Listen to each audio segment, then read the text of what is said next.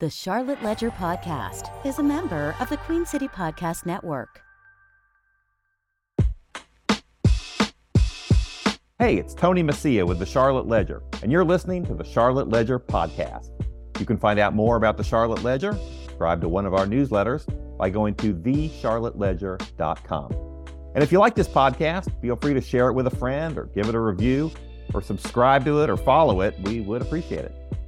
Our guest today is Oscar Wong, the founder of Highland Brewing of Asheville, who's become known as the godfather of craft beer. He started Highland in 1994 as a post-retirement hobby. It was Asheville's first craft brewery since Prohibition, and I don't think we need to state how big of an industry that's become in North Carolina, here in Charlotte, and throughout the state and the Southeast and around the country.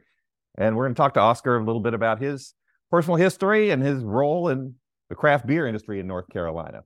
Oscar received the Brewers Association Recognition Award a couple of years back, a big industry honor. And more recently, in May of 2023, he was a recipient of the Order of the Longleaf Pine, which is North Carolina's highest civilian honor. It's awarded by the governor to citizens who provide extraordinary service to the state. Oscar, welcome. Thank you, Tony. Good to be here. I'm really interested in your story. It seems like a very interesting and compelling story and quite a life you've had. I know, and then of course, obviously, we want to talk about the beer industry and the craft beer industry and your role in that. Now, I've read you're the son of Chinese immigrants and you were born and raised in Jamaica. How did your parents from China make it to Jamaica, and what was that like? Well, back in the 20s and 30s, they left China like so many others, trying to make a life. And because they went through Hong Kong, which is British, the people I come from ended up in 5 distinct locations. And they're all British. It's Singapore, Uganda, West Indies, Vancouver, and England. And I happened to be connected with the little string that ended up in the Caribbean. So I ended up being an island boy, and my life kind of shows that. Were there very many Chinese immigrants in Jamaica at that time? Not many. We constituted, I would say, about 0.7% of the population at the time. But we were rather successful because I guess we were entrepreneurial, doing things. What did your family do there? They had a grocery store? A small grocery store, only about 10 by 20, fed 5 of us kids. Wow. We lived upstairs in a single bedroom. The kids went up first, and then when they closed up shop, the parents came up. And eventually we bought the houses on either side of us for the expanding needs of the family as we grew. So pretty simple, humble beginnings. And actually, I was pretty tight to get to college. And I was fortunate. I got to Notre Dame, and my dad told me at the time he had enough money to get the first year and a half, soon halfway through sophomore year, and then he had an annuity that he would cash out, would take me to the end of the junior year, and in 3 years he could save up enough for my senior year. That's how tight it was. Wow. And so I'm sorry. So you went to Notre Dame. You were studying engineering, I think. Is that right? Correct. Yes. And you were the first one in your family to go to college, right? Yes. And what was it? Why did you want to go to college? What was it you wanted to do? What was your thinking on it? Well, it was more my dad who encouraged me to go to college because I had a small scholarship in high school. And he thought, let me turn around and tell you about what my mother thought. Says, when I was about 11, she said, son, you're fairly bright. You're very lazy, but by God, you're lucky. Well, my dad, on the other hand, said he just featured on he's a fairly bright kid, so you need to go to college, despite the fact that he was barely able to afford it.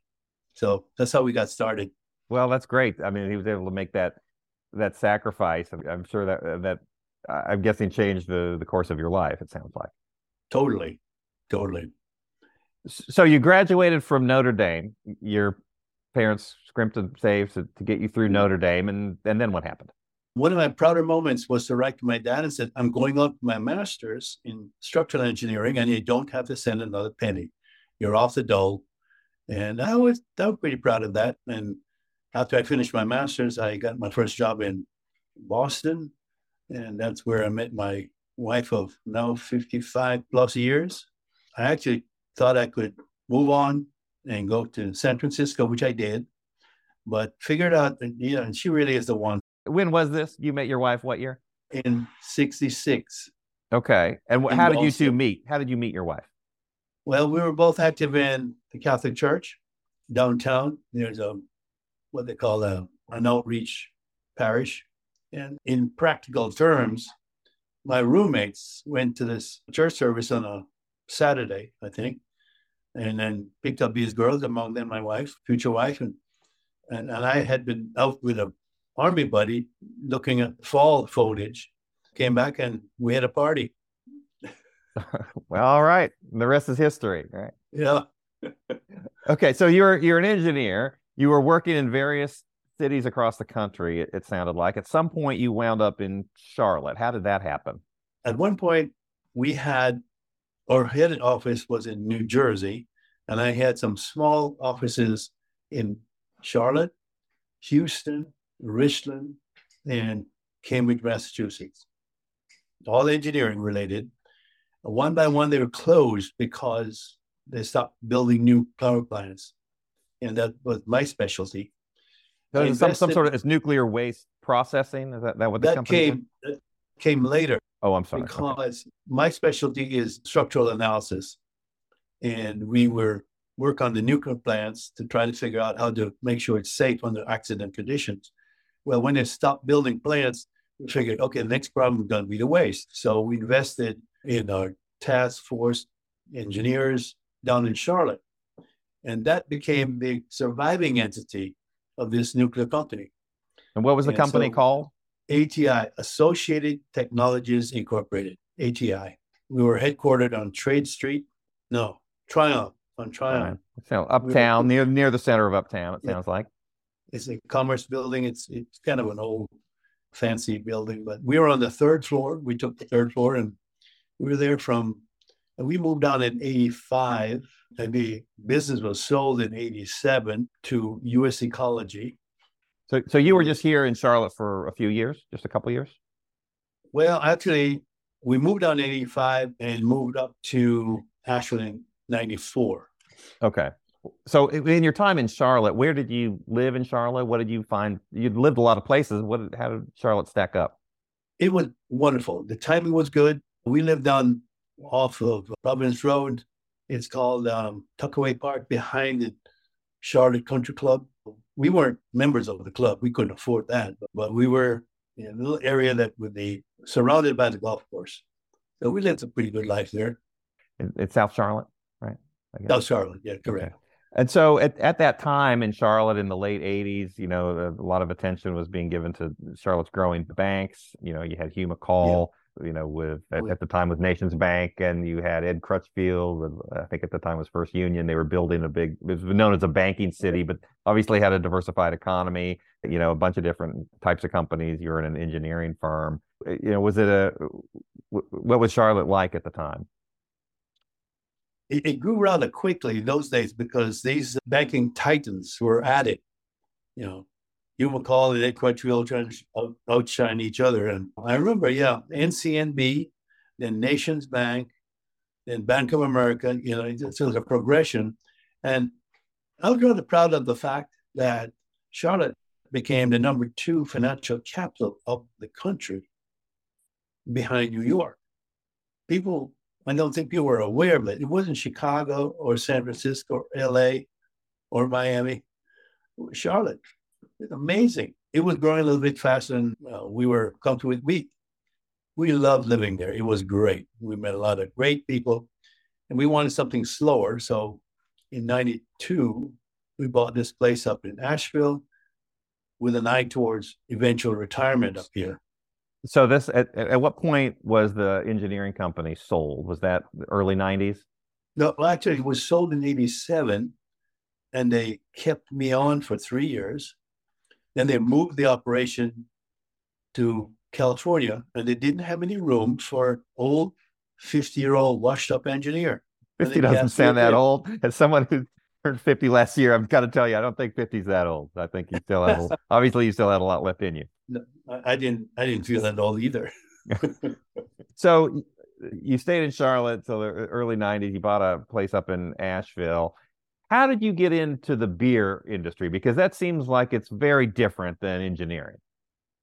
Well, it's only similar to engineering in the fact that you do need technical operations from a building point of view to make things work, both in civil, structural, mechanical engineering, electrical engineering. They all come together to make a brewing operation that's really effective. My partner at the time, I was introduced to an award-winning brewer, John McDermott, who got a silver award in the Great American Beer Festival for his Albemarle Ale.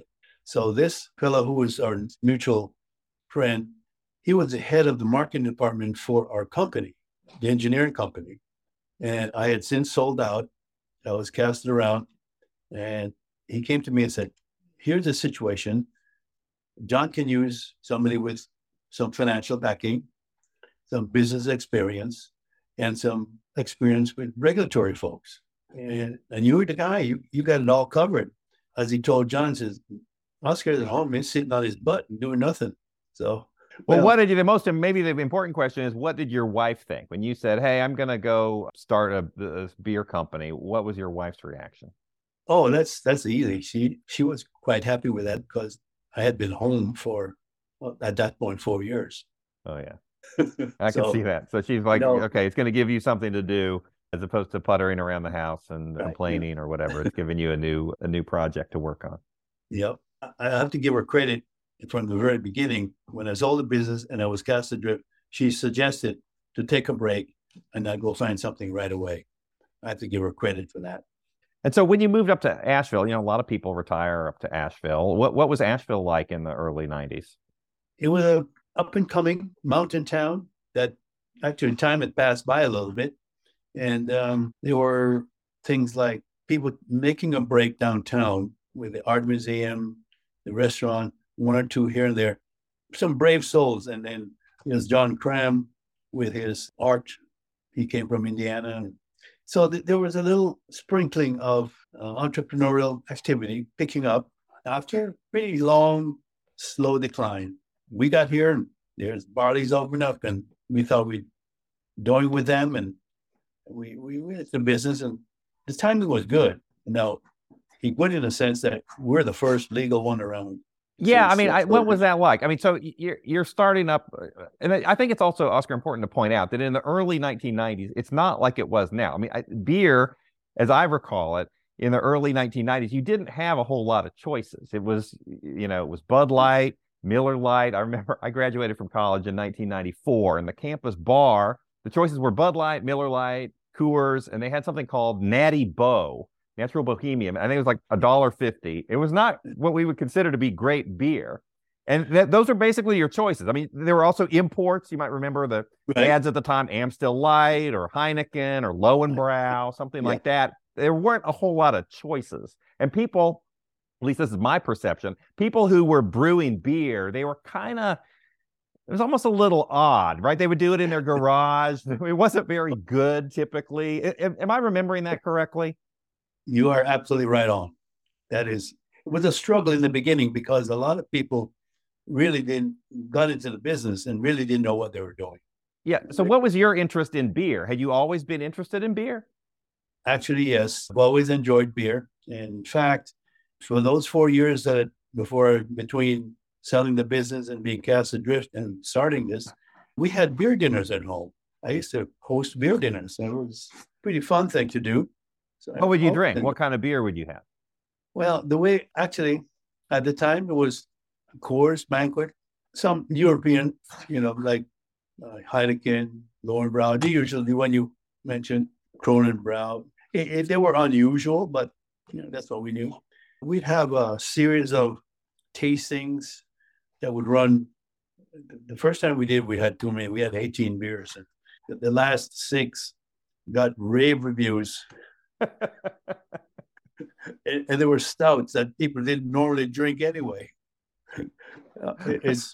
So I thought, okay, that's a little bit over the top. Next time we have beer dinner, let's hold it to 8 instead of 18. Yeah, that's probably a little more sensible, I think. Now, I also understand you also had a history with beer. You had your first beer when you were 11 in Jamaica. Is that correct? Yes, in the Chinese system, we would like to balance what we eat and drink. So my dad would, on Sunday, would cook a huge meal for the family and extended family. And we'd have things like roast duck, roast pork, fried prawns.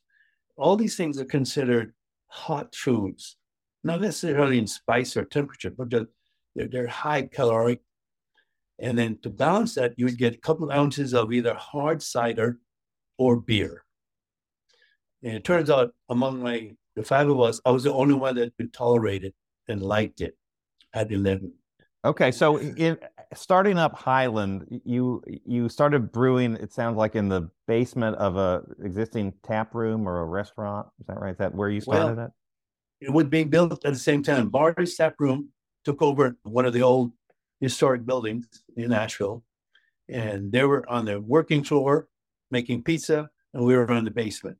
And it was in 94. And they opened up a few months before we did. What made you think this could be a good business? Actually, it wasn't a matter of thinking it was a good business. I thought it was great, and that I could afford to have a little personal watering hole if it could just carry itself. That's all I was really looking at. I assumed that within a few years there would be 2 or 3 breweries in town, and we'd be the local brewery. But as long as it carried itself, I wasn't looking to grow any big deal. Just right. So you weren't envisioning that you were going to create some new industry and it was going to take over and be the biggest brewer in North Carolina or absolutely anything like not. that. It was just more of a kind of a personal hobby, the chance to maybe have a little bit of fun, try some things, meet some people, do something. Yeah, and we tossed a lot of beer in the beginning because we didn't think it was something. It was drinkable, but we didn't want to charge people for it. So we dumped beer left and right for a while until we figured it out. And then we got to the point where we thought, okay, this is sellable. We can be proud of it. That's what we've done from the very beginning. Did you just sell it in the tap room or did you distribute it to grocery stores? We never sold retail till recently. We went straight with a distributor from day one. Tony, I had no desire to have calls on a Friday night for another damn keg. I said, let's give it to the wholesaler, let him worry about it. So the wholesalers appreciate that. Yes, no, that seems like that makes some sense. So what were those early years like? Did the business grow? Yep. It was a slow slog because even a good friend of mine who now loves our beer, his comment was, with a handball gang, and his comment was, Oscar, you're going to go broke trying to sell this swill. And now it's his favorite beer, So it was a hard slog because people weren't familiar with it. As you said, it was the light beers, the imports, and now ales, a little bit heavier seemed like, a little more, too much body. But over time, we've made a difference in the world. Oh, yeah. The U.S. has really set the stage. It's been amazing to see the evolution. I'm just thinking of Charlotte. I came to Charlotte in the late 1990s. And at the time, there were a few places brewing beer. There was a place called South End Brewery, which was, you might say, you would think right now, you'd say a brewery in South End, Charlotte, well, that's going to do great. It, I think, went out of business in the early 2000s. I think there was a chain called Rock Bottom uptown that was brewing beer. But there was a period in the early 2000s where there were no local brewers. There was nobody brewing anything. So the fact that you started in 1994 and that my frame of reference is in the early 2000s, there wasn't really anything here. It seems like it didn't really take off initially for you, right? When did it really start to take off? Basically in the 2000s, early 2000s. It took us, in 94, when we started, it took us 8 years to break even. 8. Now, my wife, my accountant, my attorney, they all said, you gave it a good run, wrap it up.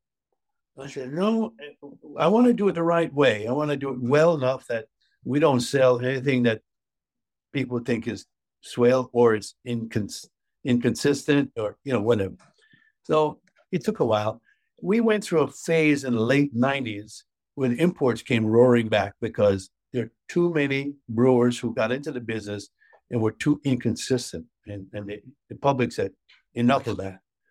And I think it was in 2002, we broke through and we started bottling beers instead of just kegs. And that helped to open up. And I think overall, we in the Southeast are the last section of the country to embrace craft beer. If you recall, it was the West Coast, Colorado, then the Northeast, and we were the last one. We to this day, I think Florida is probably number 3 or 4 volume, and the craft down there is just began to come awake. So why did it take off the way that it did when it did? Is it just a matter of changing consumer preferences? Were there some legal and regulatory changes? What led to the growth of the craft beer industry in North Carolina when it grew? A lot of it has to do with gradual acceptance on a broader scale. The homebrew clubs all around were always big for that. At the other end of the spectrum are the regular beer drinkers who discovered this and found that beer has an even broader range of flavors than wine does. It can go all the way from the very lightest thing to the strongest Cabernet Sauvignon you want to find, and everything in between. And they found, so I think it was more a matter of time and a buildup of acceptance. And then finally, and another good thing is about people will really support a local brewery. They're not as willing to support a local winery. I see that over and over. The wine has more accolades the further away it comes from, whereas people are willing to work with a local brewery. Why is that? It's hard to figure out, but I think in a way, beer is more of a common man, regular people. Wine tends to be on the snooty side. Yeah. I mean, I remember when craft beers were first coming online, some of the reputation was, oh, this is sort of a snooty kind of a thing, but certainly that's given way now. Now it's obviously pretty widespread acceptance. Oh, yeah. What's it been like for you to see the growth in Asheville? I mean, Asheville obviously is known as a brewing town now. I think it has the highest number of breweries per capita in the country, I think some of the reports say. But what's that been like for you to see? Well, it's 90,000 people. We have just under 40 brewing operations. That's crazy. But it's been, let me say that we were pleased. I was pleased to see how it was going. And I was shocked when I got a call from Sierra Nevada and then New Belgium. Kim Jordan called and Ken Grossman called and said, Oscar, we want it to be a little out of your area, but, we're coming to town. And I said, sure, fine, And then I went home and had a couple martinis and I said, oh my God, what are they doing here? And so we've survived. I mean, do you see them? Are they competitors? Are they friends? Are they both? How does that work up in Asheville? Well, I have high regard for them personally. They're solid, hardworking people. They care about their craft, and I applaud that. They've also brought Asheville seriously as a beer center now. From a competitive point of view, well, yeah, we have to fight for shelf space like everybody else, and share a mind. I will have to admit that it really upped our game. There's nothing like competition. Shake your booties and say, you better get your act together. Otherwise you get run over. So we didn't want to be run over. So. Right. Now, I know you've been stepping back from Highland over the last few years. I think you turned the company over to your daughter, Leah Wong Ashburn. What's that been like working with your daughter? It's wonderful. In fact, her mother said, you're very lucky that she's accepted coming on board, but you just threw everything at her. I said, honey, I didn't throw it at her. So I'm just giving her all the leeway. And she checks in with me and things that she feels like she could use a little input on my perspective on it. I pretty much leave her be, make her decisions. I have a lot of confidence in her. And she's ramped it up to another level that, I'm an engineer. The sales and marketing was me. That was it. But she sees beyond that. There's all kinds of social media and branding, and all the other esoteric deals that no technical engineering mind can wrap around. Well, it's nice to have a combination of both. You'd like to have different people with different skills working on businesses, right? If you're from sort of the engineering business background, you need someone who does the marketing and understands that. You obviously need someone who, a brewmaster, someone who knows the beer side. Well, I mean, it takes a bunch of different skill sets, and it sounds like you're a little bit complementary there. It sure does. And she has done a wonderful job. I mean, the changing of the logo is another big deal. It was more like a Scotty, as we call him. And we call it Highland, based on the Scots-Irish that settlers area initially, way back. And it's, we have our music or booze and other. Yeah, it's just music and booze, I guess, are the big part of it. That Appalachian reflects the Skyland and the Highland and Scottish background. Got it. And I know the figures from the Brewers Association show that Highland Brewing is the largest brewer in North Carolina that is owned in North Carolina and brews beer in North Carolina. There are bigger brewing operations that are owned by some of these out-of-state conglomerates. But as far as, North Carolina owned and produced beer, you guys have I think it was about 44,000 barrels, something like that, in 45,000 barrels in 2021. I think the latest figures show. Is that about right? Yeah. Now, largest in the Southeast, that's family owned, that locally started and family owned and family operated. You see it staying that way? That's totally up to Leah. So that, you're just an employee now. I don't make $1 or lose $1 on it. I'm fine. We're comfortable. And we live in a retirement home. I come in every day and I love hanging around with the staff. They're really neat. And it's her call, basically. And I think she has pride in what it is and what we do. And her husband, my son-in-law, is really love the business, and they're striving and pushing it ahead. So I would say, as long as she's excited about the whole thing, she just would love to keep it. Let me just say that about 2 years after we moved into this location, we had some people from the UK, and we're talking about volumes and what they make and so forth. And they actually asked me, he said, well, what's your volume? And at the time, it was something like 14,000 barrels. And he said, oh my, that's about what we make, but we've been in business 150 years. I thought, okay, we're not ready to go shoot the moon and do all that big sell and make a whole bunch of money. Said, hey, we're part of the community, and we want this to be. We're proud of the community. We want the community to be proud of us. So there we are.